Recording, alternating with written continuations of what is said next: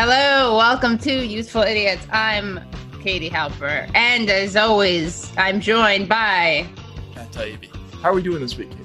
Okay, a little sick in a non-COVID way, I think. Is it technically fall yet? Yes. When did that start? 21st. Okay, yeah, this week. I don't like that. The autumnal equinox. I don't like the autumnal equinox. Contrary to popular belief, not a big fan. Why not? I'm actually torn on fall. It feels like spring turning into summer in reverse. Like it feels like we're going back, like we're rewinding. Mm-hmm. I do like fall clothing more. I like boots. I like wearing boots. I like scarves. I like that part. But I love warm weather. For me, my fall clothes are just my clothes. So yeah, I guess, do you not change what you wear really? Not terribly. I guess on the warmth front, yeah, I guess maybe a little bit of that. But well, what viewers don't know is Matt wears not lederhosen, full lederhosen, but he wears the lederhosen shorts every day. You just can't tell because of what he alternates between that and a kilt, but you can't see this that. Is, I think contractually, this was one of the 19 secrets that you were required not to disclose during the show. But that's all right. We'll let that one go. A lot of stuff to talk about this week. Much stuff, not all of it positive, not all of it fun. But I guess we should just start with the four food groups, and we're going to switch up the order this week a little bit because of importance issues. But if you could, because fall actually, this is the autumnal equinox of four basic food groups. Right. So we're gonna go backwards. Yeah, right? Exactly. Yeah. So what do we have for Republican suck? So Republican suck. Dan, if we could just go to this Democracy Now! Clip, we have a double feature of Trump being Trump. The Washington Post reports Pentagon officials spent most of a $1 billion coronavirus relief fund on jet engine parts, spy satellites, drones, body armor, and dress uniforms for troops. The money was allocated by Congress under the CARES Act and was meant to combat the pandemic. This comes as hospitals around the United States continue to report serious shortages of N95 masks and other medical supplies. Meanwhile, President Trump continues to hold campaign rallies with his supporters packed shoulder to shoulder with few wearing masks. On Monday, as the death toll approached 200,000 with nearly 7 million U.S. infections, Trump told a crowd in Ohio COVID-19 only impacts elderly people with heart problems and other problems. But it affects virtually nobody. It's an amazing thing. By the way, open your schools. Everybody open your schools. At least 6 teachers have died since the start of fall classes alone. I don't even know what to say. I like that it's so well-rounded, but it also really speaks to the wonderful connection between military buildup, neglecting the lives and health of people in this country. What's that thing? One day the Pentagon will be holding bake sales. Yeah, or no, to pay for jets or whatever it is. But to be fair, I don't think the Pentagon scarfing up that $1 billion is on Trump. You mean because the Pentagon isn't an arm of the Republican Party? I mean, the defense secretary is obviously an appointee, but right. The Pentagon does what it does. It was more the decision to give them the money. Do you think the Pentagon would have done this under a Democratic appointee? I mean, the Pentagon does horrible things under irrespective of... Right. And of course, the Democrats voted against decreasing the budget by 10%. Right. So... I mean, it's a pretty bipartisan, disgusting thing. I mean, all right, so Trump's opening offer was $750 billion, and their counter offer was $733. So it's not like there's a huge difference on. But the second one really does count, right? That is a Trump thing. I mean, it's unbelievable. It doesn't really affect anybody. Yeah. I mean, it is unbelievable. And the rallies that are shoulder to shoulder, most people not wearing masks. I would like for Trump to cease and desist saying that, and for him to say, it's not actually a good idea to say that this doesn't affect people, given that over 200,000 people have died, and open the schools and go back to schools. I mean, he should go visit some schools. How about that? Is that a fair thing to say? He should sit in on some school classes. And breathe on people? No, be breathed on. I see. It's so classic Trump, though. Like, he could say 1,000 things, and he always has to take a step beyond the maximum of what you think would be logical or defensible. Right. Right. I mean, a couple steps, This is like a jump, a hop, skip, and a jump pass. Right. But I'm already starting with the far end of what I think you could possibly get away with saying. Right. So basically everybody in this country knows somebody who's either died or is tremendously ill and not recovering, and then that combined with telling people to go back to school. I mean, I do think that hearing stuff like that does have an impact, a very direct impact. People are doing that all over, and that's bipartisan. No, they are, but I think that hearing a casual command like that, also a dismissal of who it affects.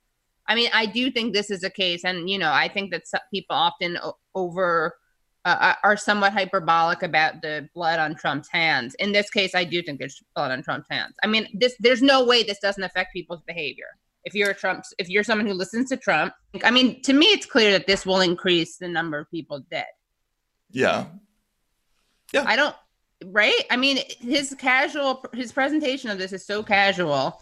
Again, if you're a Trump supporter and you hear that, I mean, just think of the cumulative ripple effects. For Democrats Suck, this is a story that's a classic example of a story that just doesn't get any play because it doesn't fit either sort of the Fox wing of the news media or the CNN, MSNBC, Washington Post, New York Times, Atlantic.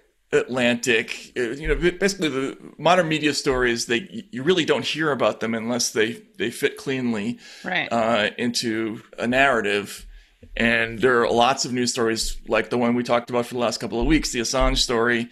You notice it didn't get any press at all until that little headline came out about the interaction with Rohrabacher, and there was a suggestion about a pardon being. So that was the only thing I got covered. Well, it also got the useful idiots bump. It did, right? Yes, but for the most part, it was kind of in this nether zone, and that happens with a lot of stories. If it doesn't particularly feed either side's narrative, you just won't see it. So this has been going on with Syria, and there's been, because both American and Russian troops are in Syria, there has been this progressively worsening situation, and a situation that's grown more and more stupid and fraught with danger for the last 4 years. And because it doesn't fit in either party's conception of what's going on, the Trump people obviously want to highlight the fact that they're not starting anything in the Middle East, and they are not being the aggressors anywhere. And meanwhile, on the Democrat side, nobody wants to say anything that would suggest that there's any kind of adversarial relationship between the Trump administration and Russia. So this story has kind of fallen in the wayside. And a couple of years ago, there was a problem where the Russian and American troops were giving each other a hard time from across the Euphrates River. Then over the summer, this happened. And Dan, if you could see this video, I marked bumper cars, and we should take a look at this. A bunch of armored Russian and American vehicles are driving across a sort of a desert plain. And there's two different versions of the story, so we can't really say what's going on. This video came from the Russians, by the way. Okay. And look, the Russians basically sideswipe an American armored vehicle, start yelling stuff at him. There was enough contact that 4 people ended up with injuries. This is completely idiotic. There's no reason why our troops should be anywhere near each other. And there were conflicting explanations for why this was there. The Russians thought the Americans wouldn't be there and were unlawfully obstructing them from going to a place they were supposed to be. Americans are saying that their intelligence suggested that the Russians weren't going to be in this space. So this is 2 nuclear powers that are bumping into each other. These aren't exercises. This is a situation where they could fire at each other at any time, right? And we could be in nuclear war, basically, or in a very serious situation. Nobody pays any attention to it. And then last week, this news story comes out.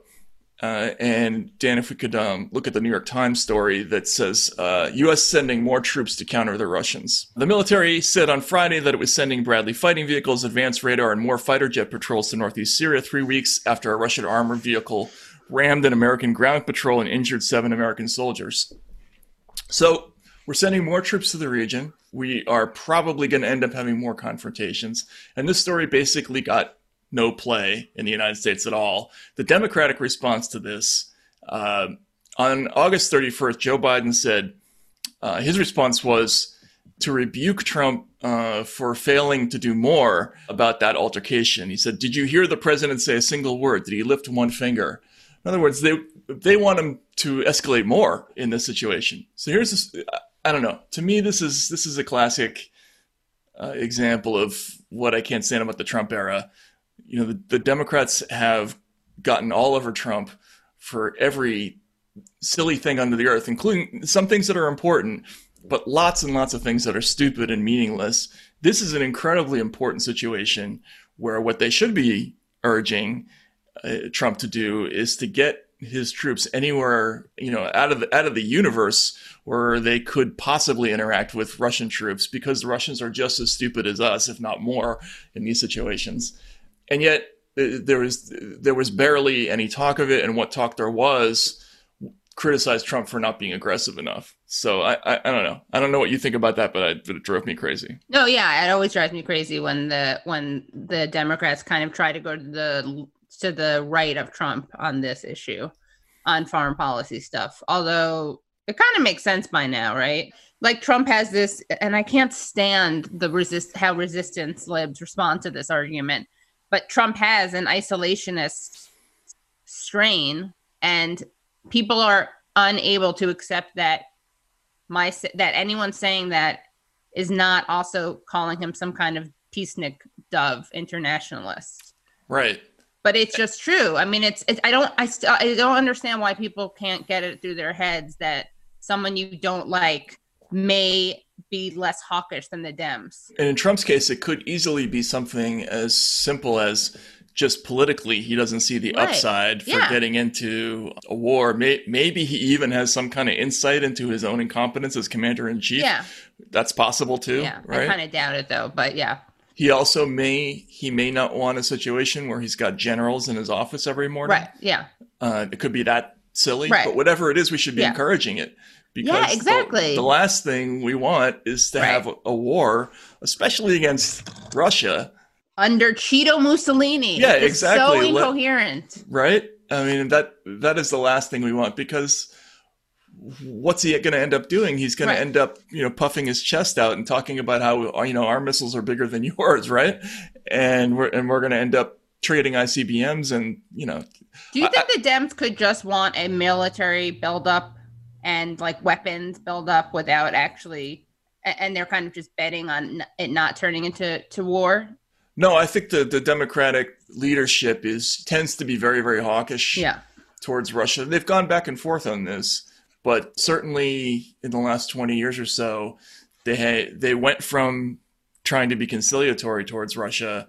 When Putin came in, they kind of changed their tune a little bit. Then under Obama, it went back. Right. They tried to do the reset. Then when that didn't work, they went back again. Right. And since then, the posture has been to be more aggressive towards Russia and to reject the idea that, for instance, George Bush had in the early Bush years of, we're more worried about terrorism than we are about Russia, so we'll be willing to work with the Russians to combat terrorists. They're at the opposite place now. So they're now in a place where the sort of official position of the Democrats is that the Russians are a more important threat than any potential terrorists that we could have be fighting in concert with them. So that's they're red dawning it. Right. Yeah. Exactly. Now we're in Syria, which I don't think we should be in Syria, but whatever. And we have this ridiculous situation, and nobody seems to care. 20 or 30 years ago, any kind of skirmish with what was then the Soviet Union would have been a huge deal. I guess that would have been more like 40 years ago. But now, no, people they're not particularly concerned about military conflict with a nuclear power. Doesn't seem to rate as a news story. So whatever. Remember when Obama was like the 1980s called, they want their Cold War back or something? Right. Yeah. They want their foreign policy back. Yeah. Yeah. And he said that Russia was a flea on the butt of an elephant, which I think is pretty close to true. Yeah. And that's all been lost in the wash since then. Although Obama did kill a fly. Did he? Oh, you don't remember this? He like famously was like so badass. He was sitting waiting like for an interview, and there was a fly buzzing around, and he swatted it, I think, on his thigh. And people gave him a hard time for killing a fly? No, they loved it. Oh, I see. All right. It was a very Obama. It was like a casual, low key. It's actually a good metaphor for his kind of low key militarism. Hostility? Yeah. Okay. Anyway, so I thought that was gross, Biden egging Trump on. But anyway, so what do we have for Isn't That Terrible? Isn't That Weird? Isn't That Weird? Yes, I'm sorry. Yeah, no, it's okay. So for Isn't That Weird, we have strange alien-like sea creatures discovered by scientists during Antarctica expedition. The alien-like creatures are uncovered in documentary The Secrets of Antarctica, which has been shared on YouTube to document their journey. These bizarre, never-seen-before sea creatures were discovered below the ice in Antarctica by baffled researchers. Can we see that creature? I kind of want to call bullshit on this story a little bit. Why? Because, one of the things they're saying is, like, these animals look like nothing we've ever seen before. And some of them just do look like animals we've seen before. I guess you're right. But some of them are weird-looking, right? Like that second thing. That's a fish. Yeah, it's like a jellyfish. It looks like gefilte fish. Actually, have you ever had gefilte fish? I have had gefilte fish. That looks like if gefilte fish came from a fish, like as opposed to being like some weird fish, ground up fish. So that's what it is. Thing. Doesn't that look like a native It is. It's a native gefilte fish. We've finally seen it. Yeah. You see? That's cool. Look, as someone who's pretended to like gefilte fish probably enough times to win a medal, I mean, I'm very much in favor of discovering the actual gefilte in the wild. But you can say, actually, you're like, I'm sorry, I can't. I was able to eat. I love this. It's one of my favorites. But now that I've seen, you should just say you adopted a baby gefilte fish. Right. Now I just can't. Yeah. Yeah. For social justice reasons, I can't. Yeah. So for Isn't That Terrible this week, I had something planned, but then somebody tweeted a clip that they thought would be a good basis for a discussion on Useful Idiots, given that we've discussed something like this for a while now. So this is actually just a clip from the British television series called Criminal that features noted actor David Tennant. Yeah. You might know him as Doctor Who. Right. Or the cop from Broadchurch. Broadchurch, yeah. Right. Yeah, exactly. He's a Scotsman. In this show, he plays a murderous, corpse-abusing doctor named Edgar Fallon.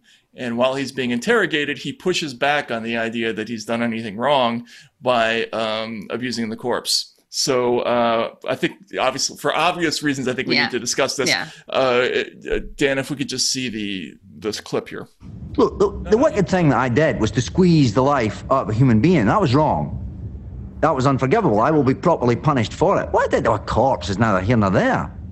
Brian, if you're more disgusted by what I did to a corpse than what I did to a living man, then your moral system is upside down and needs overhauling. So a lot of people made the point that other guy was like me in that original episode. Oh yeah, and I'm So right. So just so for people who are only listening and not watching, just want to make sure our podcast listeners are in on this. The cop who's interrogating him looks kind of ashen. And he has sort of mouth agape. Yeah, he can't believe what this guy's saying, and this does indeed mirror the dynamic between me and Matt when I made my bold but very morally defensible argument about necrophilia, which was not planned, again, which is what I think makes it so great. But yeah, he did look kind of. By the way, that guy kind of looks corpsey. So maybe that's why, the cop looks kind of corpse-like.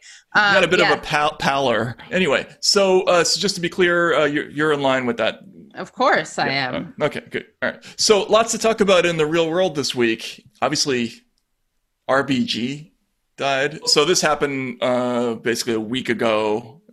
This show's going to come out on a Friday. This happened last Friday. And there's lots and lots of stuff to talk about here. But for me, there are two issues that I think kind of important and are worth kind of discussing a little bit. The first one is, how do you think this is going to affect the election? Right. Because my immediate response, I don't know about you, my immediate response was that this was a huge boon for Trump because, well, depending on what they did, because the Republican voters historically have always cared quite a lot about the Supreme Court. Yeah. And if the Democrats make a lot of noise about packing the court, or if somehow the appointment doesn't go through or is stalled, you might get a lot of sort of fence-sitting, never-Trumper Republicans who will turn out for the first time. And it's always driven turnout. It drove it even last time. Like, I think something like 70% of Republican voters last time were motivated, at least in part, by the Supreme Court issue. So I don't know. I don't know how you feel about that. There's a lot of different theories about it, but some of it's contingent upon what they do, right? I mean, I almost feel like it's going to have more impact for Trump if the nomination doesn't go through before Election Day. But I'd be interested to hear your thoughts on this. I mean, I think that, it'll be a big get out the vote thing for Trump. I mean, I think we'd all rather, I'll speak for myself and probably you, when I say we'd probably rather not have a nominee, another Supreme Court justice appointed by Trump, given who he appointed last time and he'll likely appoint. It's an interesting question. Like, if Trump understood that, do you think he does understand that? Now, I feel like Trump would way prefer getting in another term than putting another Supreme Court justice on, because he's so not an ideologue and he's so into power. Yeah, it's just a question of whether they understand that or not. I'm sure they've poll tested it every which way, but it'll be interesting to see. Obviously, conversely, it can be a huge turnout engine for the Democrats as well, but it's a particular kind of voter on the other side. Like, I agree. Most of those voters, I think, are already going to turn out, so. And yes. And also I think that, the real like people who would maybe not would be the ones who think that there's going to be that they need to stop the possibility of having an abortionist or baby killer on the court, on the Trump side. And the people who would care about not having an anti-choicer on the court probably are already voting. I think that the difference is that with the Supreme Court on the Republican side, you're going to get people who are maybe lukewarm about Trump in all other respects, right? So some of the religious right, which has a very tepid relationship with Trump on certain things. Some of the sort of hardcore political conservatives some of them who don't see Trump as being particularly conservative, or like a Rick Wilson type. Yeah, exactly. Like there are some of those people who are now going to drift back into that orbit just for this particular thing. Whereas on the Democrat side, I feel like most of the people who already were afraid of an anti-choice court were probably already not going to vote we're already going to vote Democratic. Right. I agree. That would be interesting. And we have a little window into that, right? Because I would say one of the never Trumpers is Mitt Romney. Mm-hmm. Right. Yeah, exactly. He's already gone over. Yeah. Which is this is a kind of a good reminder of how much this is about decorum for a lot of people. I think Romney sincerely is not a Trump person. This is interesting. The Supreme Court stuff is really interesting because it's a certain type of power and position, right? I think you're right about Romney. I think someone like Rick Wilson is just a mercenary. But it is interesting. It's like for all the people who, how much does your never Trumpism count if you're going to then vote for him? The irony is that these people are more anti-choice than Trump himself is. I don't think Trump cares. Yeah, exactly. That's exactly the point, is that where Trump, to the extent that he's had problems consolidating Republican support, and nobody should forget that he absolutely did have problems with that in 2016. Like, even though he got most of the votes that he needed to get to win, the support was kind of soft on the Republican side compared to what it is now. His favorability, hasn't really gone up overall, but on the Republican side, he's now sort of has the profile of a typical incumbent, which is he was nowhere near that when he got elected the first time. But the people who are still holdouts on the Republican side tend to be like, the hardcore religious conservatives who see what's clear to everybody, which is that he's not religious. He doesn't really care about these issues in the same way that they do. But for the opportunity to put somebody on the court, they would get back on board with him, I think. depending on who he nominates, like that's what will be so interesting. If it turns out to be somebody like Barrett, then you're going to get all those people. But I doubt he's going to do that. I think he's going to go with Lagoa. Although we'll see, right? We'll probably know by the time the show comes out. Right, and I would say that I think I think the evangelicals were already going to vote for him. They were, but it's not like it's a matter of enthusiasm. It's not with the same, not like they did for George W. Bush. Right, who was one of theirs. Actually, right, that's true. I mean, they do have Mike Pence there. Right, which is why he chose Pence. Right, yeah. I mean, and also we're going to talk about this with our guest, the esteemed jurist Samuel Moyn. But I mean, RBG, no one really wants to say this, but she should have retired in 2013. Right, and I don't know. I have mixed feelings about all this. I also think there's another thing I want to talk to you about: the sort of feverish promises that we're going to burn it all down, and if he tries to push this through. How do you think that's playing? Personally, I think that's a political mistake, but... Well, I don't even know what burn it all down means. And, I mean, I think, Sirota has some interesting stuff to say about this, right? About what does he say?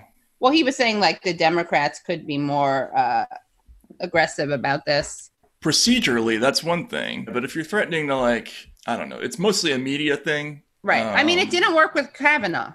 And their behavior during the Kavanaugh thing was, like, appalling, I think. I mean, regardless of what you think, the moral kind of assessment of it, we're seeing this again. It's like in 2016, democracy was on the ballot, unprecedented existential threat. And now again, they're using the same argument. I think it's almost just like another sign of how incapable the resistance is of adapting or realizing that their methods don't work. So to me, this is all intertwined with like the media / political tendency now to turn every single controversy into a DEFCON 1, Cuban Missile Crisis level disaster. And because there's a law of diminishing returns with this stuff, you have to continually up the ante in order to keep treading water. So it's no longer enough just to say we're going to do everything we possibly can politically. We're gonna pressure all of our elected officials and do this and that to try to make sure that that this vote doesn't happen. There has to be an implication of unrest.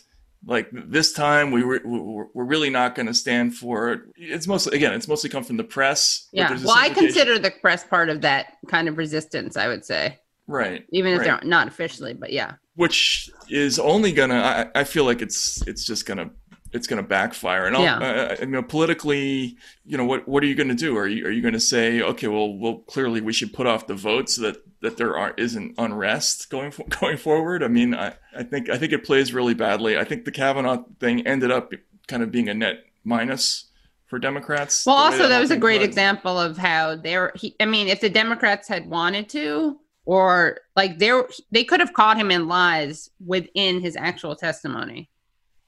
Which they did not do. And there were examples of that. Yeah.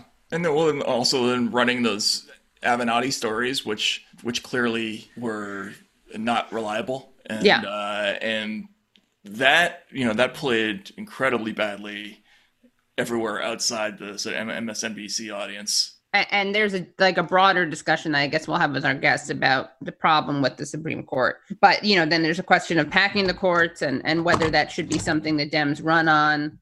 I don't think Biden will run on that, but I do think that, I don't know, it's scary. I mean, I do, what's interesting is that the Supreme Court is one of those things that I do think people who are very critical of Biden, I think that's something that people often use to argue against either abstaining or protest voting or voting third party. And I think it's a convincing thing. That and the COVID stuff. I think there are real differences there. Yeah, there are absolutely real differences. There are a lot of eventualities I worry about with the situation. One, that it'll be mishandled and turned into something that's going to actually increase turnout for Trump. I can see that happening in like 19 different ways. Yeah. And the second one is creating a situation where there's going to be public pressure to create some kind of unrest, to fulfill expectations that have already been created in the media around this issue, which I just don't think in this situation right now, with things our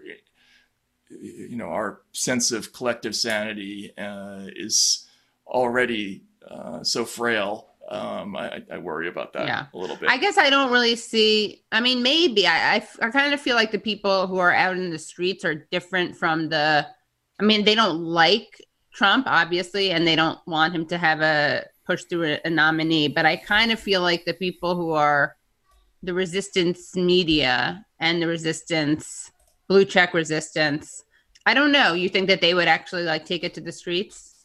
I feel like. Well, I mean, we've already seen, Reza Aslan's "Over Our Dead Bodies" literally burn Congress down before letting Trump try to appoint anyone to the Supreme Court. We're shutting the country down. Who said that? Is that all Reza? No, that's some blue check screenwriter. I just think that those people aren't going to go out into the streets, and the people who are going to go out into the streets don't particularly listen to those people.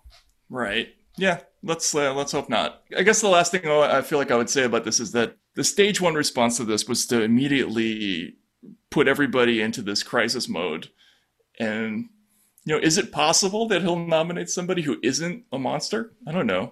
Should we wait and see to see what happens? Because there is a range. If it's Coney Barrett, her record is basically she's never once ruled in favor of anybody who is taking on a big company or some kind of corporate malefactor, anything like that. She's pretty consistently on the wrong. But the other judges are a little different, right? And may not be so political in nature. So Although I don't know why would he do that? Because he might be valuing one thing over the other, right? So if he goes for Lagoa, he might be more interested in Florida. He might be more interested in the Hispanic vote than in firing up his base. So there are political calculations that some of them might break slightly more for the typical Democratic voter than others, right? So I feel like there is a wait and see element that should be there. Well, I just want to tell you also that for some reason I'm on a Trump email list. I think everybody is. Oh, is everybody? So did you get the email today from Donald Trump Jr.? The subject line is "My father." And then it says he is going to fill that seat. It's all capital. So he writes, Donald Trump Jr., "There's a vacancy on the Supreme Court and my father is committed to filling it. The left will stop at nothing to keep him from doing his job. They just raised over $60 million. Going to take all hands on deck if we're going to give my father the resources he needs to fight back against the lies coming from the left and their fake news friends. And that's why we're calling on you to step up. This is so important that the president has activated a short-term 800% match. We can't offer this to everyone, Al. They think my name is Al for some reason, by the way. We're only reaching out to our most trusted supporters at this time." You sound like the clip from what's the movie Fatal Attraction. I'm not going to be ignored, Dan. And I'm giving my father an updated list of every patriot who responds to this email. Will he see your name? Contribute now. Thank you, Donald Trump Jr. Excellent.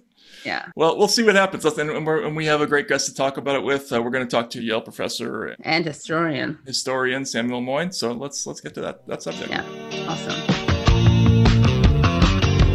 So excited to have joining us on the show, Yale Law professor Samuel Moyn. Welcome. Thank you for having me. Of course. Really excited to get your insights into many things, including, of course, the Supreme Court. Also, your really interesting thoughts on war, humane war, why that's a dangerous thing, perhaps, to move towards. And I guess, Matt, should we start off with the RBG discussion, or do you have any? Sure. Yeah. I mean, you wrote a really interesting piece called "The Court Is Not Your Friend." And obviously, you teach law, but before you even get to the question of what people should do about the Supreme Court, what politically the situation means, I'm glad to talk to you because I'm confused about some basic logistical things about this situation we currently find ourselves in with a justice dying in an election year. So plus Matt really considers the court a very close friend, so now he has to rearrange his social life. I'll try to deprogram him. Okay, good. Yeah. So just technically speaking, what is the process going forward here? Because my understanding is, okay, they've taken the filibuster off the table, or it's a simple majority now. Right. So what happens from here on in, and is there any political thing that someone who would be interested in, for instance, stopping a vote from taking place, apart from getting a supermajority or a majority vote? What can happen here? Well, there are the internal moves and external moves inside the Senate, hijinks, and kind of outside mobilization. So, nowadays, since the elimination of the filibuster, first for judges and then for Supreme Court justices, as long as Mitch McConnell can muster 50 votes plus Mike Pence's vote, then the nominee, Amy Coney Barrett or whomever, is in. And it's really on a timeline of McConnell's choosing. I'm sure they're having a more political and strategic debate about when to have that vote, before or after the election. But it looks like they're going to do it. I've seen some reports that suggest that the Democrats can make like procedural, moves, as part of the dark arts of the Senate to try to block it. But I think people don't think that's going to be possible in the end, just because McConnell is a master of the Senate and retains as much authority to block many of the moves.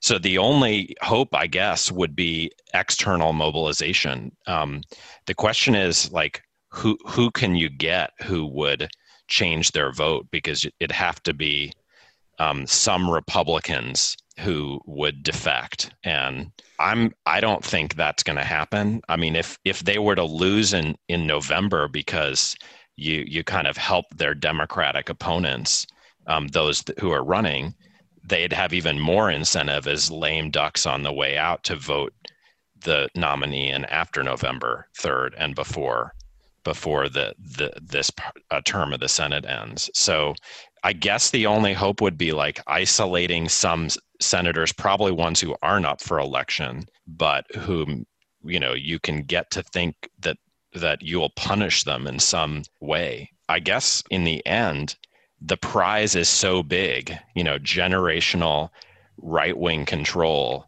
of an extraordinarily powerful institution, that it's just hard to understand what you could place in the balance against that prize that would lead any Republicans to change their minds. But procedurally, there isn't anything on the way to the vote they can do anymore, right? Like typically it goes from the Judiciary Committee. They talk Correct. about it for a little while. There's Correct. And then it goes to the floor. But there's no way station on the way anymore, right? No.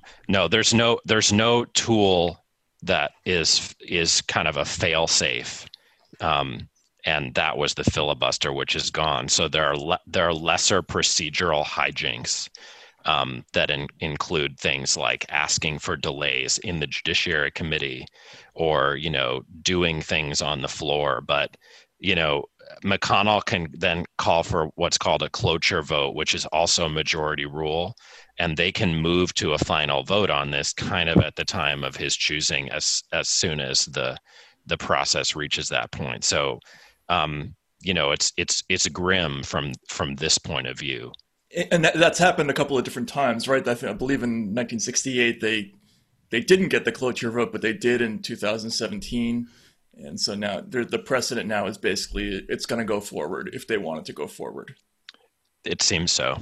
So the article you wrote about the court not being our friend, what is your recommendation? I mean, obviously, first of all, can you outline what the sort of basic thesis is that maybe you think? It sounds like what you're saying is that people who are progressives have tricked themselves into becoming supporters of an institution that may actually hurt them in the end, or placing too much importance in it.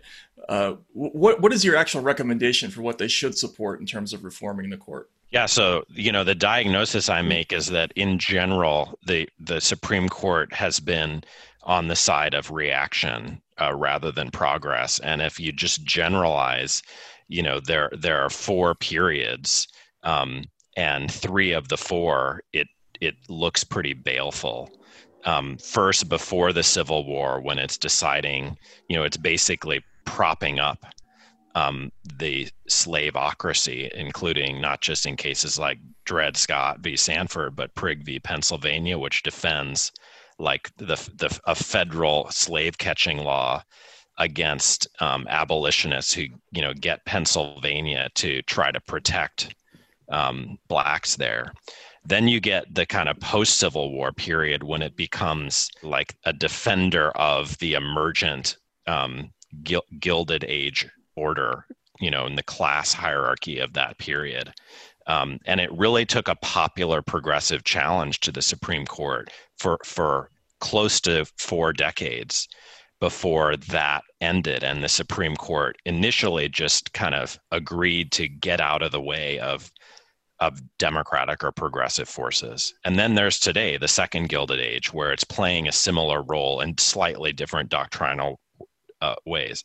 What I find is that most liberals, including most law professors, are kind of in a hangover relationship to the exceptional third period of Earl Warren's court, without really thinking about why it was exceptional, how long ago we've moved on. And we can get into, whether it had any redeeming features in that period, what they were, why they happened. But my own view is that once we come to grips with its role in American history, we try to give it a different one. In the 30s, when Franklin Roosevelt challenged it, he got them to basically promise never to do it again, without fundamentally changing the institution, and so my conclusion from that history is that we shouldn't just ask them to be nice this time and not abuse and use too much of their power. We should take it away, which doesn't need to be complete, but there are various strategies we can use to change the institution, and we can get into what some of those are, what the relation of court packing is to them. But the main question, as I see it, is how do we kind of adjust the institution's power, and so that there's kind of one game in the country, winning majority power in legislatures, and not this second game that turns out to be more important of winning majority power on the Supreme Court, which right now is a game the Republicans are going to be winning for a very long time. Isn't the theory that the legislature makes the laws, the president has a veto power over them, but then the court is basically restricted to interpreting those laws? I mean, what's wrong with that as a kind of checks and balances set up? Nothing, from what you said, because we'll always need courts to interpret the law and apply them to cases. I mean, that seems completely right. But if it's going to be a check, it has to be doing something else, which is invalidating legislation as unconstitutional. And there's really been a huge debate almost the entire time in American history about whether the Supreme Court or the federal judiciary should have that extra power to go beyond interpreting what the law means, which, if it doesn't like it, the legislature can always revise it. And what's been unique about the period since the 1950s is that debate disappeared. And really it's a debate which matters because no other democracy gives judges the amount of power that ours took it at various moments. So that's what I'm talking about. I'm not suggesting you shut down the courts, let alone the Supreme Court. It's about whether it should exercise the power of like a super legislature to rewrite the law in the name of an interpretation of the Constitution, as if the people don't have a view about the Constitution, as if the legislature, when it writes the laws, isn't assuming that they're in conformity with our basic values. I remember a Wesleyan professor of mine was like, think about the Supreme Court on rights of minorities. Isn't it? Do you really think like our democracy, the masses would be support protecting LGBTQ people the way that the Supreme Court would be? Sure. Kind of so like, yeah. Yeah, no, I mean, the traditional view is that, you know, the genuine threat in American history is tyranny of the majority. You know, the narrative I'm giving you is actually that the Supreme Court has been a linchpin in the much bigger problem, which is the tyranny of wealthy and powerful minorities. Right. And that those who have suffered include like the transracial class majority. And that's what we hope to see through, you know, some, you know, political movements, realignment, whatever, to come to the fore today. You know, most of the rights that we enjoy as citizens came from the legislature, whether because they've amended the Constitution. Often when they've done so, the Supreme Court has gutted the amendments, like the 14th Amendment after the Civil War, or through ordinary legislation like the Americans with Disabilities Act. Now, do we have this problem that there are going to be some minorities that do indeed suffer? And what do we think about their situation? Well, you know, I think it's a real concern. You can't look at this nation's history or world history and not conclude that it's a problem to care about.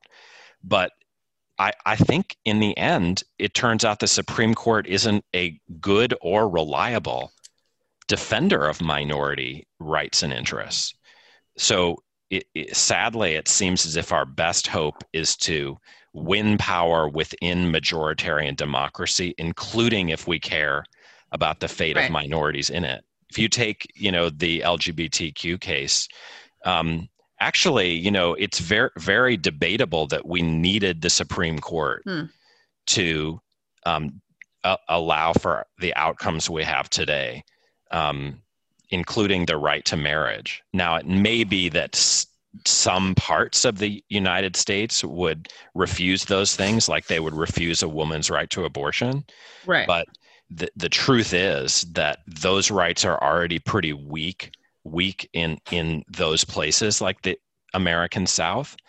And the Congress, I mean, national majorities haven't exploited their power to defend those rights through legislation. You know, there's no reason why Congress couldn't pass an equal rights, not just amendment, which it's already done, but, you know, federal law that protects abortion rights or makes it, you know, freely available as part of universal health care. And you know, same with, you know, practically any other right you can think of. So the question is, do we empower judges because we're concerned about minorities, when it turns out in these periods of American history they've been instrumental in propping up the tyranny of minorities of wealth. Right. And I don't think it's a hard question. Yeah, the other kind of minorities. Right. You might say the wrong minorities whom we want to, you know, discipline and subject to majority will. That's what democracy is. And yet the Supreme Court obstructs it. Why is that not just a political problem that's really rooted in the structure of how we elect presidents who nominate Supreme Court judges? I mean, we do have examples of the court doing what we would imagine it would do. I mean, during the Warren period, it fundamentally changed a lot of things about how we do policing, for instance, in ways that have been lasting and kind of important. And that's just a stroke of luck based on who was president during that time period. But so why is it not just a political issue? Like if we had a different kind of electoral system, maybe back in the late 1800s, we have a different ruling on corporate personhood or. Sure. Look, so absolutely. The bottom line is, in the end, that, you know, if you win political victory and you have a majority coalition you've built to dominate the political branches for long enough, the judiciary will follow. And it's certainly true that progressives could just, you know, leave the Supreme Court alone and then just kind of adopt the burden of winning for long enough and in great enough numbers so that the Supreme Court would come into line. The trouble, as FDR observed in when he had to face down the court, is that the Supreme Court can slow down the crystallization of your majority policies, including in our case, like the democratizing policies of H.R. 1 or the economic and ecological policies of a Green New Deal for literally decades. And so the time lag is extraordinary. And so then we have to ask, well, when we look critically at the Warren Court, do we really give it that much credit? Well, would formal apartheid have remained for that many more years absent Brown v. Board? You cite the application of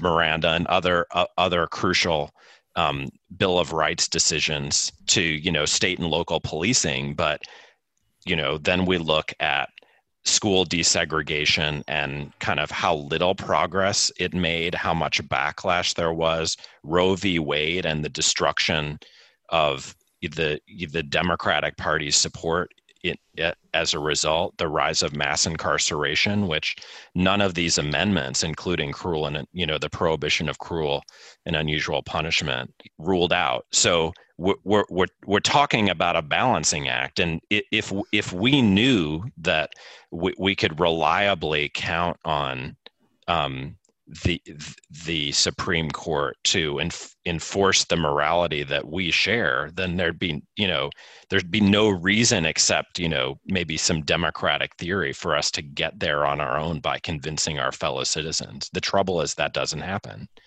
And so I agree with your big picture that ultimately it depends on convincing those fellow citizens and building a big enough majority. But there's this, the fly in the ointment the Supreme Court remains is a pretty big one, and it can introduce a really long delay in letting that majority change policy. Have you paid attention to who the possible nominees are? I mean, people are talking about Amy Coney Barrett and Barbara Lago. Do you know about these judges, and can you tell us anything about them? Sure. I mean, it's almost certain to be Amy Coney Barrett, just because Trump has generally deferred to actually others throughout his 4 years, especially when it comes to the higher courts, the Circuit Court of Appeals and the Supreme Court. And there's really a pretty big consensus around Amy Coney Barrett. There's some talk that Trump would be helped in Florida if he went the other way. But I'll be very shocked if it's not her. Now, she is, a more or less, predictable right-wing jurist. I think her confirmation will have enormous effects, just because I think it's clear she's a reliable vote to overturn Roe v. Wade, where probably in her absence, they would just continue cutting the meaning of that precedent down, because even as of today, it's been made so hard to get an abortion in the South that whether we want to speak of, a meaningful federal right to abortion is already open to question. In many other areas, she'll just confirm the drift of the Supreme Court in this neoliberal direction, which actually some of the Democrats on the panel have kind of colluded in taking it toward in recent decades. So the addition of one person is rarely catalytic or transformative. Maybe on this one issue of abortion, it would actually lead 5 of the justices without Chief Justice Roberts to overturn Roe v. Wade, which might not happen otherwise. And I'm not suggesting that's not a big deal. It is. But probably in most other areas of law, it would just be the same, more of the same, except more so. So what are the different ways that you see this playing out? Let's say this happens, then Biden is elected. He then gets to replace, I assume, the next soon to retire Justice Breyer, I believe, right? I mean, that's the most plausible. We assume that Clarence Thomas would try to outlast Joe Biden in the same way that Ruth Ginsburg tried to outlast Donald Trump. Right. Anything could happen. Right. Anything could happen. And of course, we should probably talk about the interesting relationship between Biden and Clarence Thomas. How much of it, actually, let's go there. How much did Biden enable Clarence Thomas's rise to the Supreme Court, or empower him as a sitting Supreme Court justice? Well, he was instrumental as the chairman of the Judiciary Committee. I mean, we can get personal, but we've all seen, whatever the Netflix reenactment of this lately. Right. But, the truth is that Biden, maybe like all of us, only more so again, has been a prisoner of his time, all the way along. And at that moment,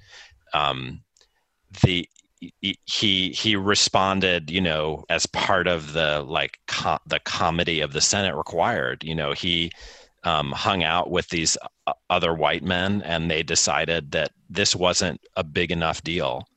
And there was deference, even in a democratically controlled Senate, to the right of the president to nominate a Supreme Court justice when a seat is vacant.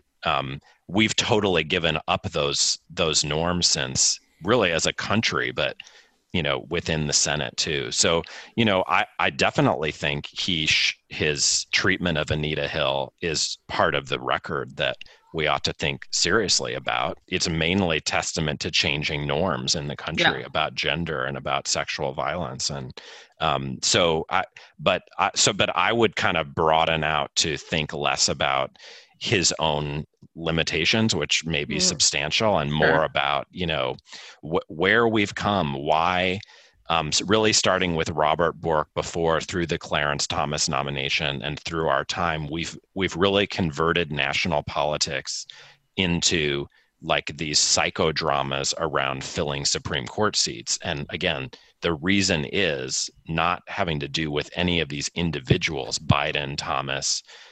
It's more with what's at stake, which is policy-making authority over all Americans. And it's hard to argue that this particular institution ought to have it. To address that, what are some of the reforms that you could think of? I mean, I saw an interview with you where you talked about some of them that people have discussed, like changing the jurisdiction, requiring a supermajority for overturning laws on constitutional grounds. But what would you like to see happen, or what are some of the better ideas? Well, so it's like a menu, and it's sort of a la carte, meaning you can do one or more.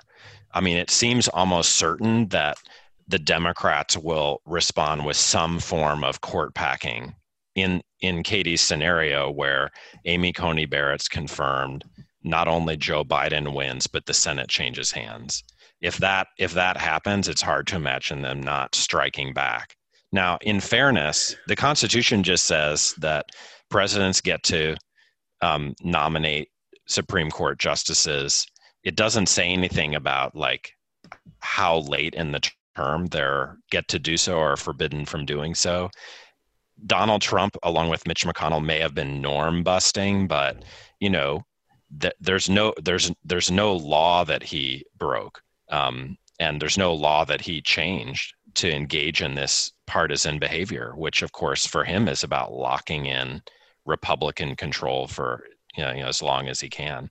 The Democrats could try to do a modest court pack, which would involve two new justices, one to negate either Gorsuch or Barrett. You can't do both consistently. And another to kind of, replace, to get the Merrick Garland, the stolen seat, filled by a Democrat. They could go big, or what we call Polish, in the sense that Poland has added lots of seats to its Supreme Court, just to try to make it a political branch of a party. And so you could imagine the Democrats adding 4 or 8 or however many. I think that would be very difficult, stoke a lot of backlash.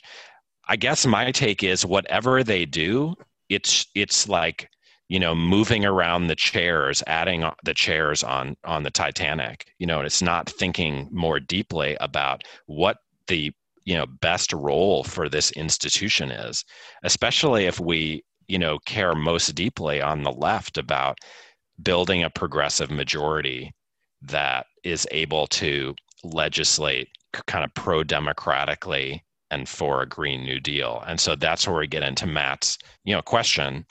You could court pack and still do other things to reduce the significance of the institution.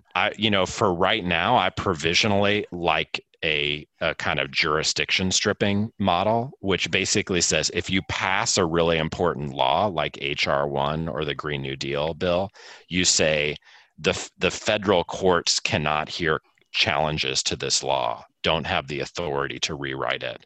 And because the Constitution actually gives tons of authority to Congress to determine the jurisdiction of the courts, it seems like it's plausible. All of these, approaches would require a fight with the judiciary, but this seems like one that would be easiest to win on legal grounds. As you mentioned, we could also try to institutionalize a supermajority rule on the Supreme Court where, if they had to agree 7-2 rather than 5-4 to invalidate a federal law, it's just they would invalidate fewer. And so it would in effect restore authority to the legislature to write its laws. We have a situation now where, we're going to have yet another challenge to the Affordable Care Act this fall with a 4-4 tie, unless John Roberts, joins the conservatives, in which case it'll be 5-3. And if it's 4-4, that means that Obamacare is dead. Previously, the Supreme Court has rewritten the law by taking stuff it doesn't like out, and the lower courts have done obscene things with it. So, this is not what interpreting the law is supposed to look like. And it's really that power, that excessive power, that needs to be reined in. Were you surprised by the Mitt Romney response, or did you expect that? Not really. The era of the resistance has seen the lionization of so many shady characters who are, long since confirmed, problem children for the left that has often embraced them kind of in purely opportunistic ways. And so I think it says more about how the impeachment could have led to the rehabilitation of Mitt Romney in the first place than that he returned to type in this case. Of course, he's a Republican. This is an extraordinary opportunity for that party. Leave aside Trump to lock in minority power for a generation. Why would he not join, his brethren and a few sisters in seizing that chance, which any of us would take if we had it? I guess my question about court packing is, why wouldn't that just initiate another long round of tit for tat? Just to take an example, the filibuster situation. I mean, that began in 2013, right? When the Democrats stripped out that requirement, the filibuster for other kinds of judges, in response to all the filibustering the Republicans were doing for Obama's judges, which sets the stage for Trump for this era when they take it one step further. Why wouldn't that just happen with court packing? The next time right? So unless you're making a structural change to or conceptual change to what the Supreme Court is, I feel like it's just more fighting over power otherwise. Agreed. I'd say it's even worse, since in a way you can only set the Senate majority rule to 51-49 once. There's no spiral to take place.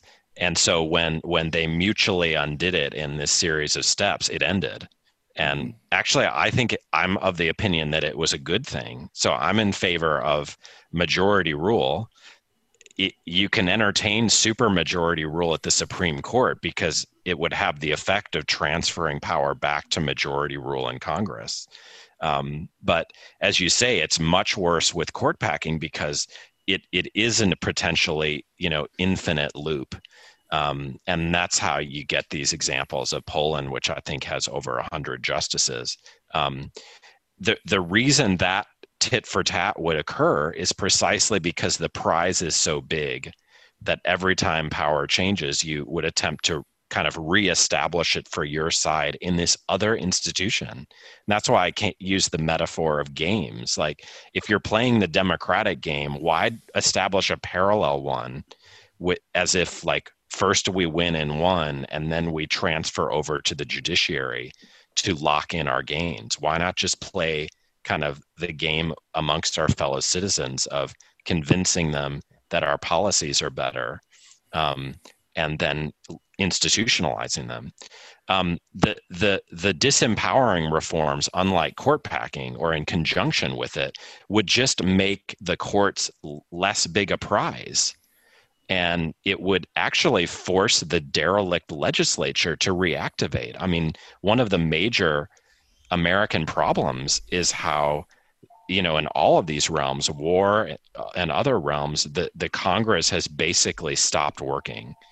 And arguably one reason is that it's colluded in its own abdication by giving its own power to the judiciary, and then having the occasional fight over who gets to, or the executive in the war-making context, but in all these other policy areas, to administrators or the judiciary. And, saying the judiciary can't do the legislature's dirty work would be, to me, an essential first step towards restoring the legislature as what it ought to be, which is like the heart of a democratic polity.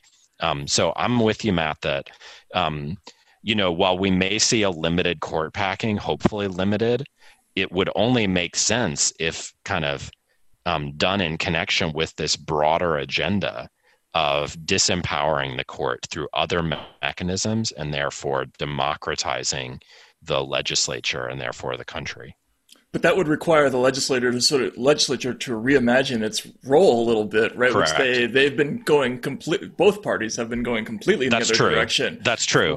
For a while. No, of course, all of these reforms, including, if you want to get into it, reforms to war powers, but also, deference or really delegation to the Supreme Court of legislative power, are occurring because of powerful interests. But, the point of ideas and movements is to force the hands of our political actors.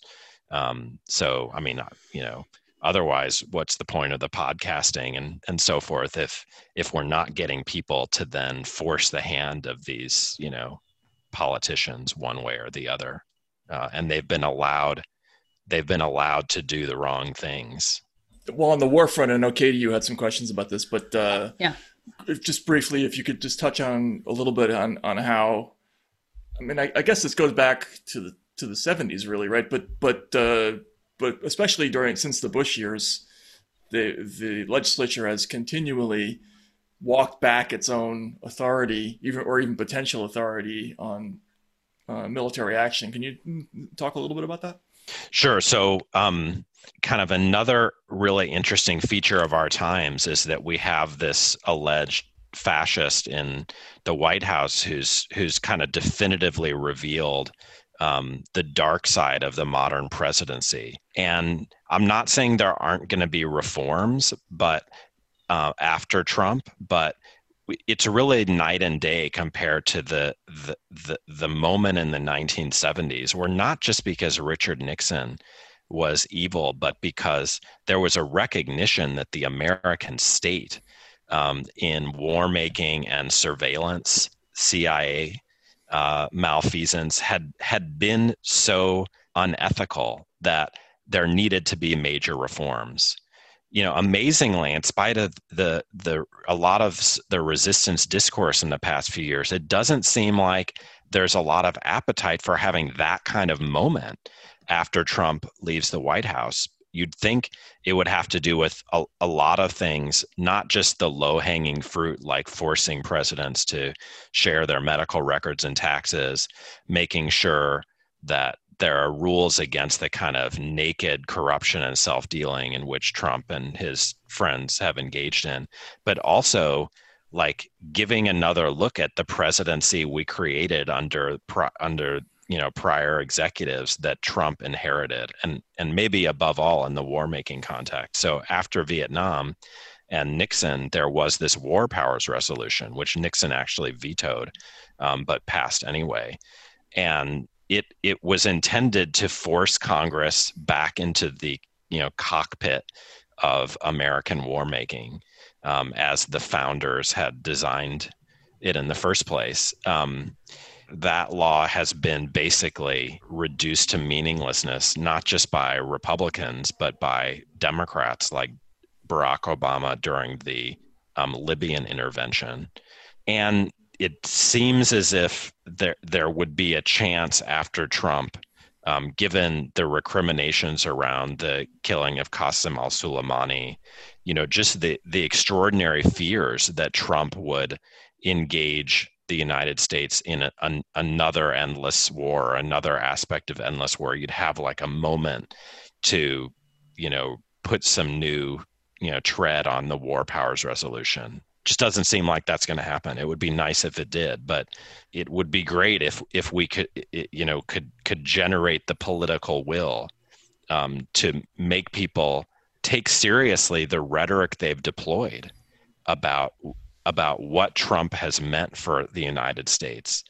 I worry that after he falls, it's as if there'll be a lot of scapegoating, or what I've called Trump washing, and people will say the problem was Trump, not the presidency.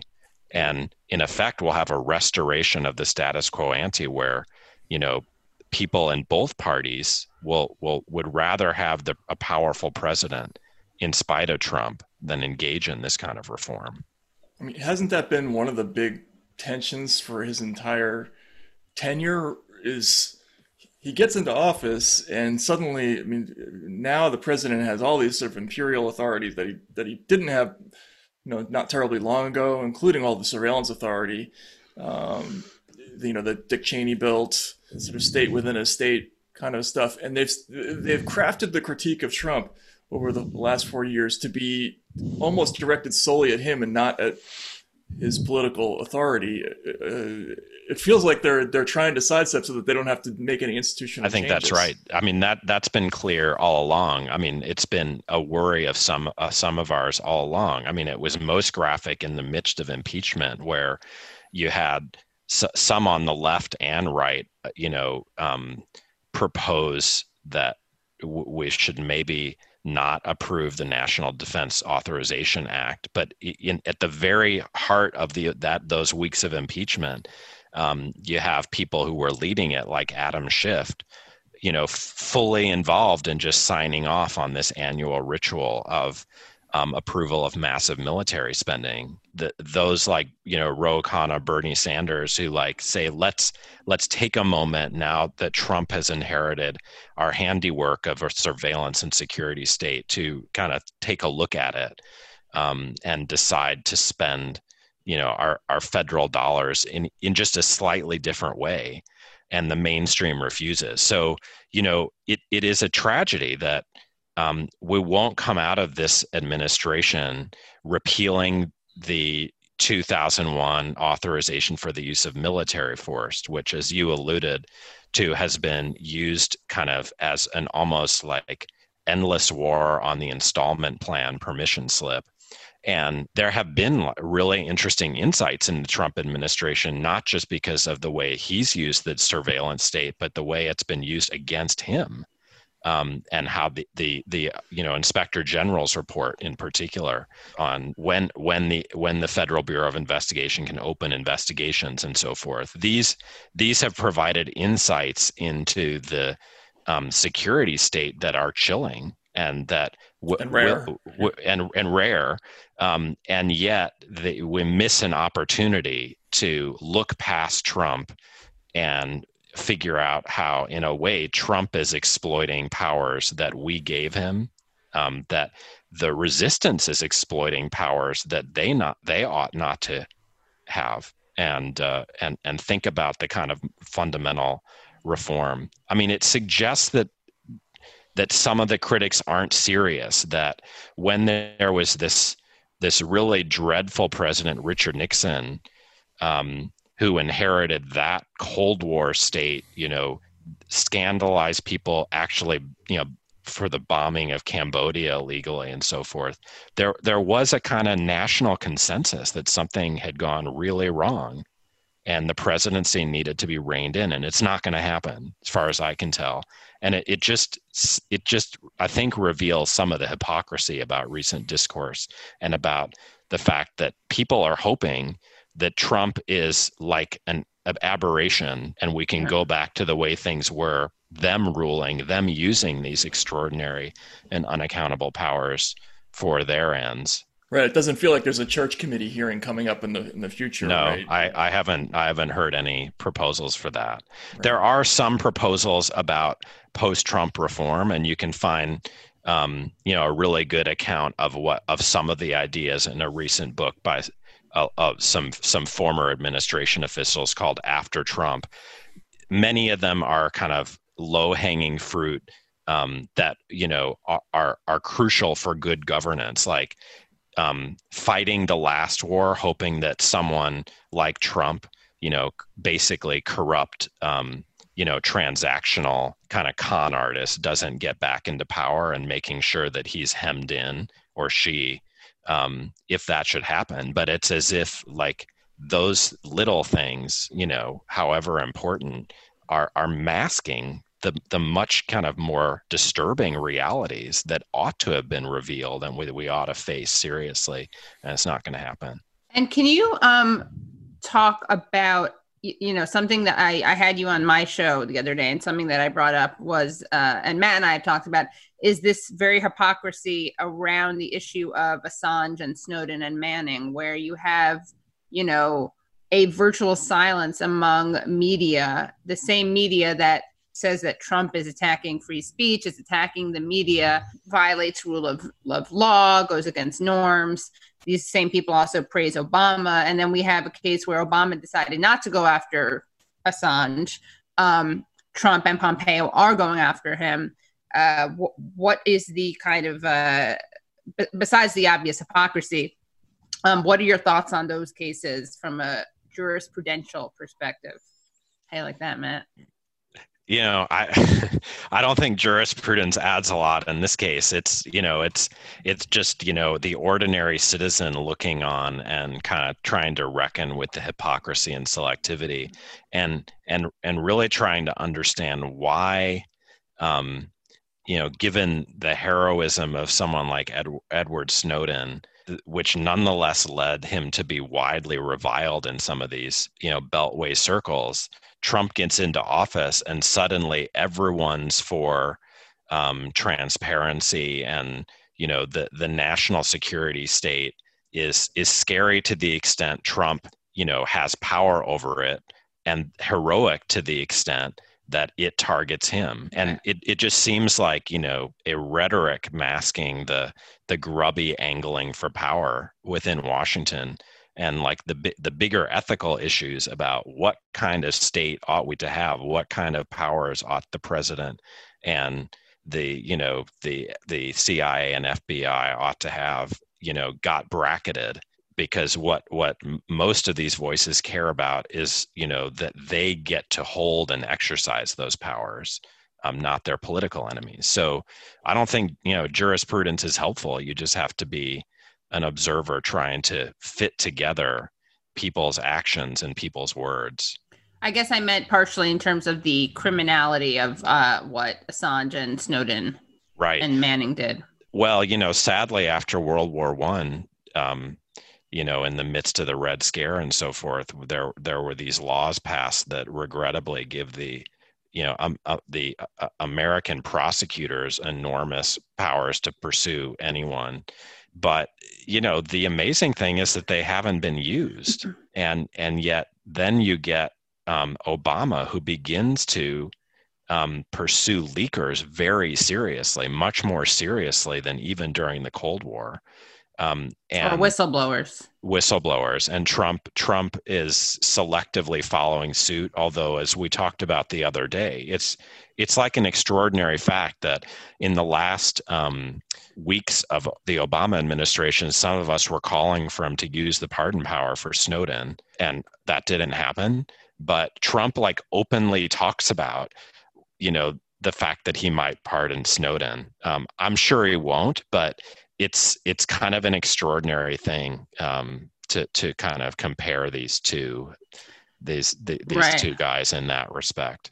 I bet you that if he doesn't pardon him, it's going to be because he was swayed by Susan Rice's tweet, which was a response to the possibility of Trump maybe pardoning Snowden, and her response was, "I just can't."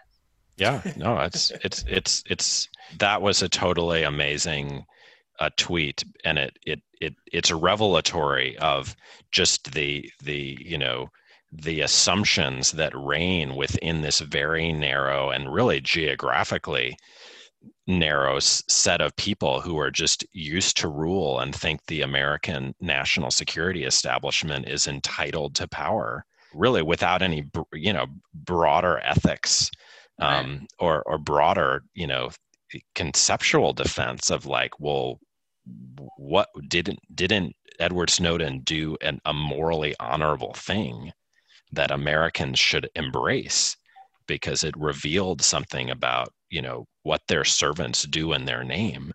But I don't think we can rely on Susan Rice for that kind of insight. We do know that, she will be exercising a lot of power come January 20th, unless disaster strikes and Trump wins again. Just the last thing I have quickly about that, just so that I understand legally what you're talking about. So Obama prosecuted a lot of people under the Espionage Act, and there were some, this is sort of like the Official Secrets Act type laws that have been on the books for a while.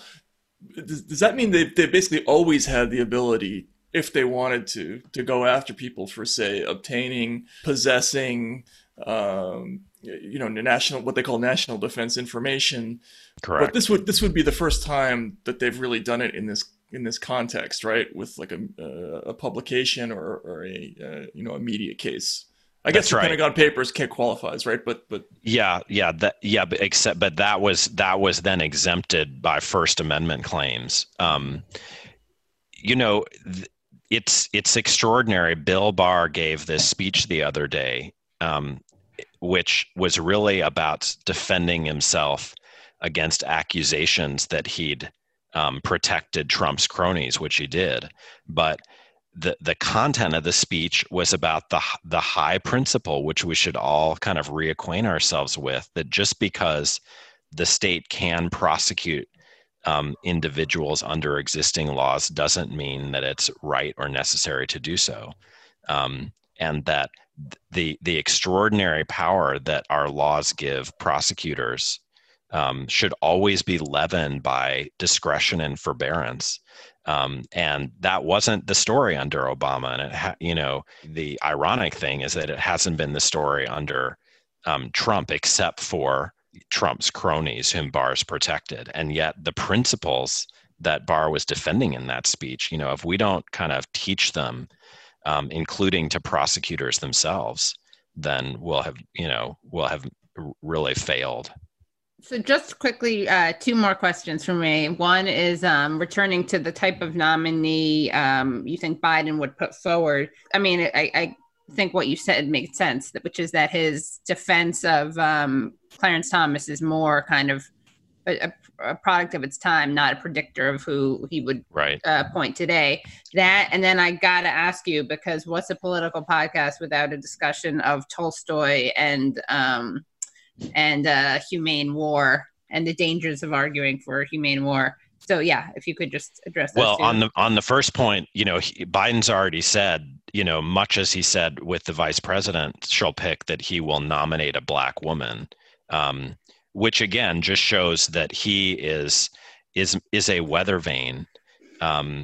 He is responding to the ethical and optical priorities of the mainstream of the Democratic Party always, because like all politicians, and we should just accept this, he cares about acquiring power. He's not someone on whom we should rely to think that hard about how to wield it. What matters is who's around him and what the broader sentiment of the country is. And that's why this court discussion is so important, because to me, it matters much less who is in power than what their power is. And that should be that changing that question is what we really ought to be thinking about when it comes to the Supreme Court. Yeah, no, I've been in spite of what we've said about kind of how American war has become more endless and unfettered, and bled beyond, time and space constraints, the abuse of the AUMF. It's also become more humane during the War on Terror, and kind of in an almost like, tag team relationship between the successive presidents.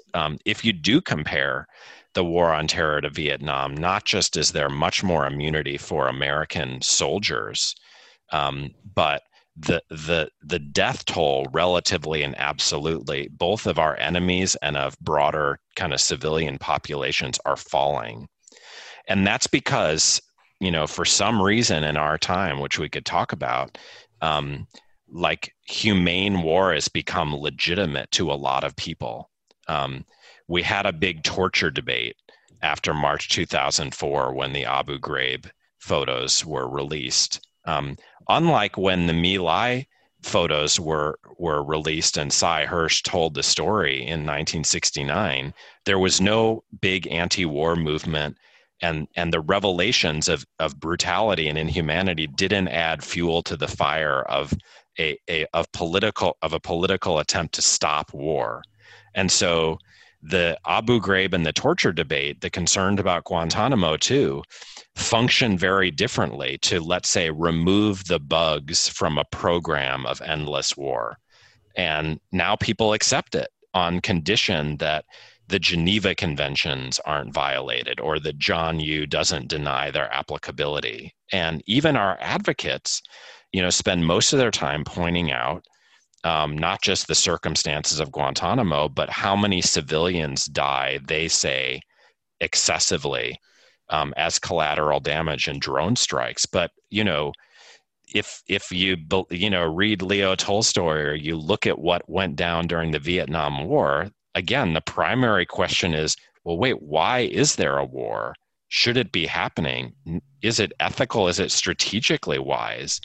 And so some of us have been trying to restore emphasis to those, very basic questions. And I've been worrying about whether this emphasis on the humanity of the fight has been something that paradoxically is helping entrench the war, beyond our control. And that if it were more gruesome, just make it more brutal, and then that'll it could. I mean, so I'm not advocating making it more brutal, but I'm saying never take your concern for humanity and separate it from, a kind of ongoing interrogation of the use of force. It matters whether it's brutal or humane. That's, it's ethically and politically important to make it more humane if it's brutal, but it'd be better if it never happened at all, especially when it's unjustified and counterproductive. So it's not at all like saying, as Tolstoy actually did back in the day, he would prefer not having any of these laws, which it's hard to argue. I mean, we could talk about how he made those arguments. My argument is very different, which is that we should never separate off campaigns for making war more humane and let them coexist with the collapse of anti-war sentiment and politics. His argument, I was listening to a lecture that you gave, which was, I didn't know about this, but his argument was that, more brutal war would make war less frequent. It was. And he also looked at these examples, which he used as analogies. One was slavery. And it's true that before there was abolitionism, there were a lot of, laws and movements that made masters, act less cruelly towards their human property. And actually historians have said that prolonged the life of slavery.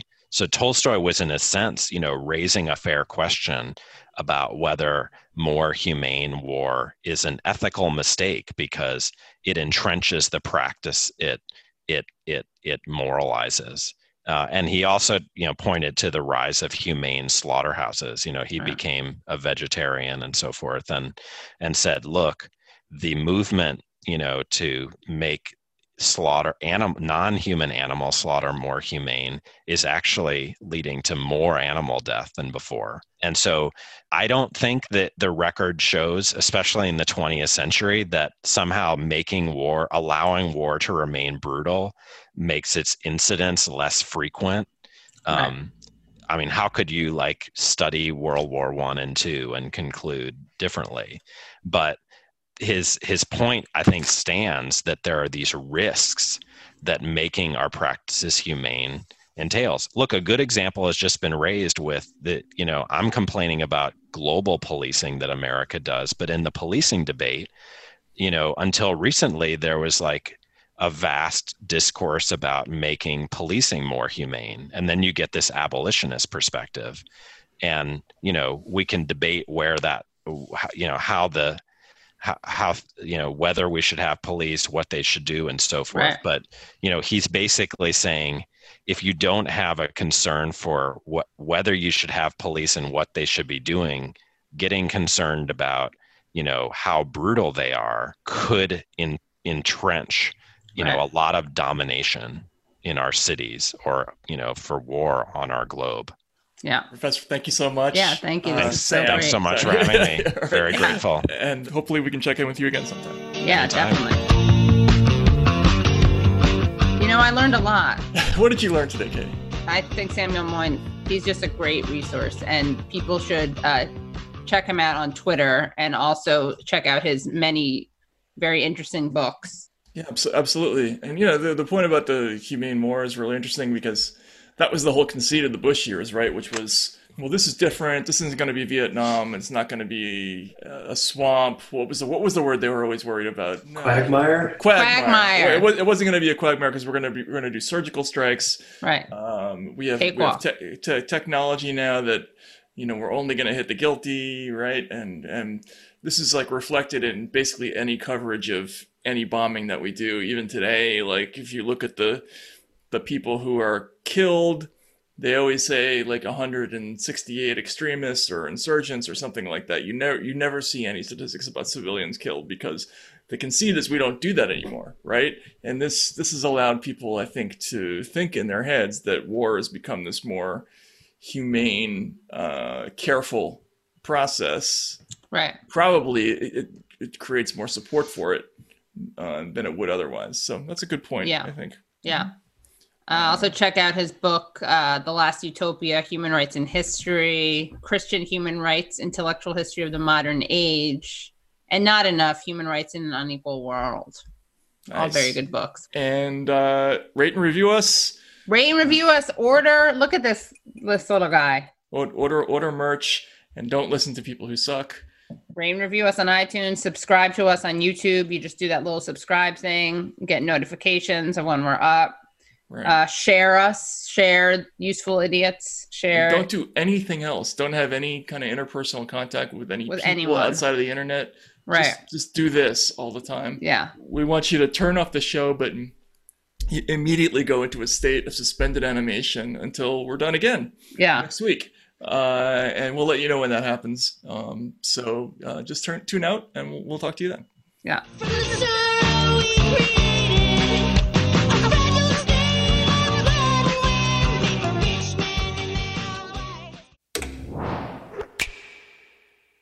The Bigger Pockets portfolio of podcasts are worthy of your investment. We're having a real conversation as real estate investors. New episodes available every day. It's important to buy where it makes money and not necessarily where you want to travel to. Bigger Pockets, On the Market, Rookie Real Estate, or Money Podcast. The purpose of flipping is to create more cash so then you can reinvest into other types of properties. The Bigger Pockets Podcast, on YouTube or wherever you listen.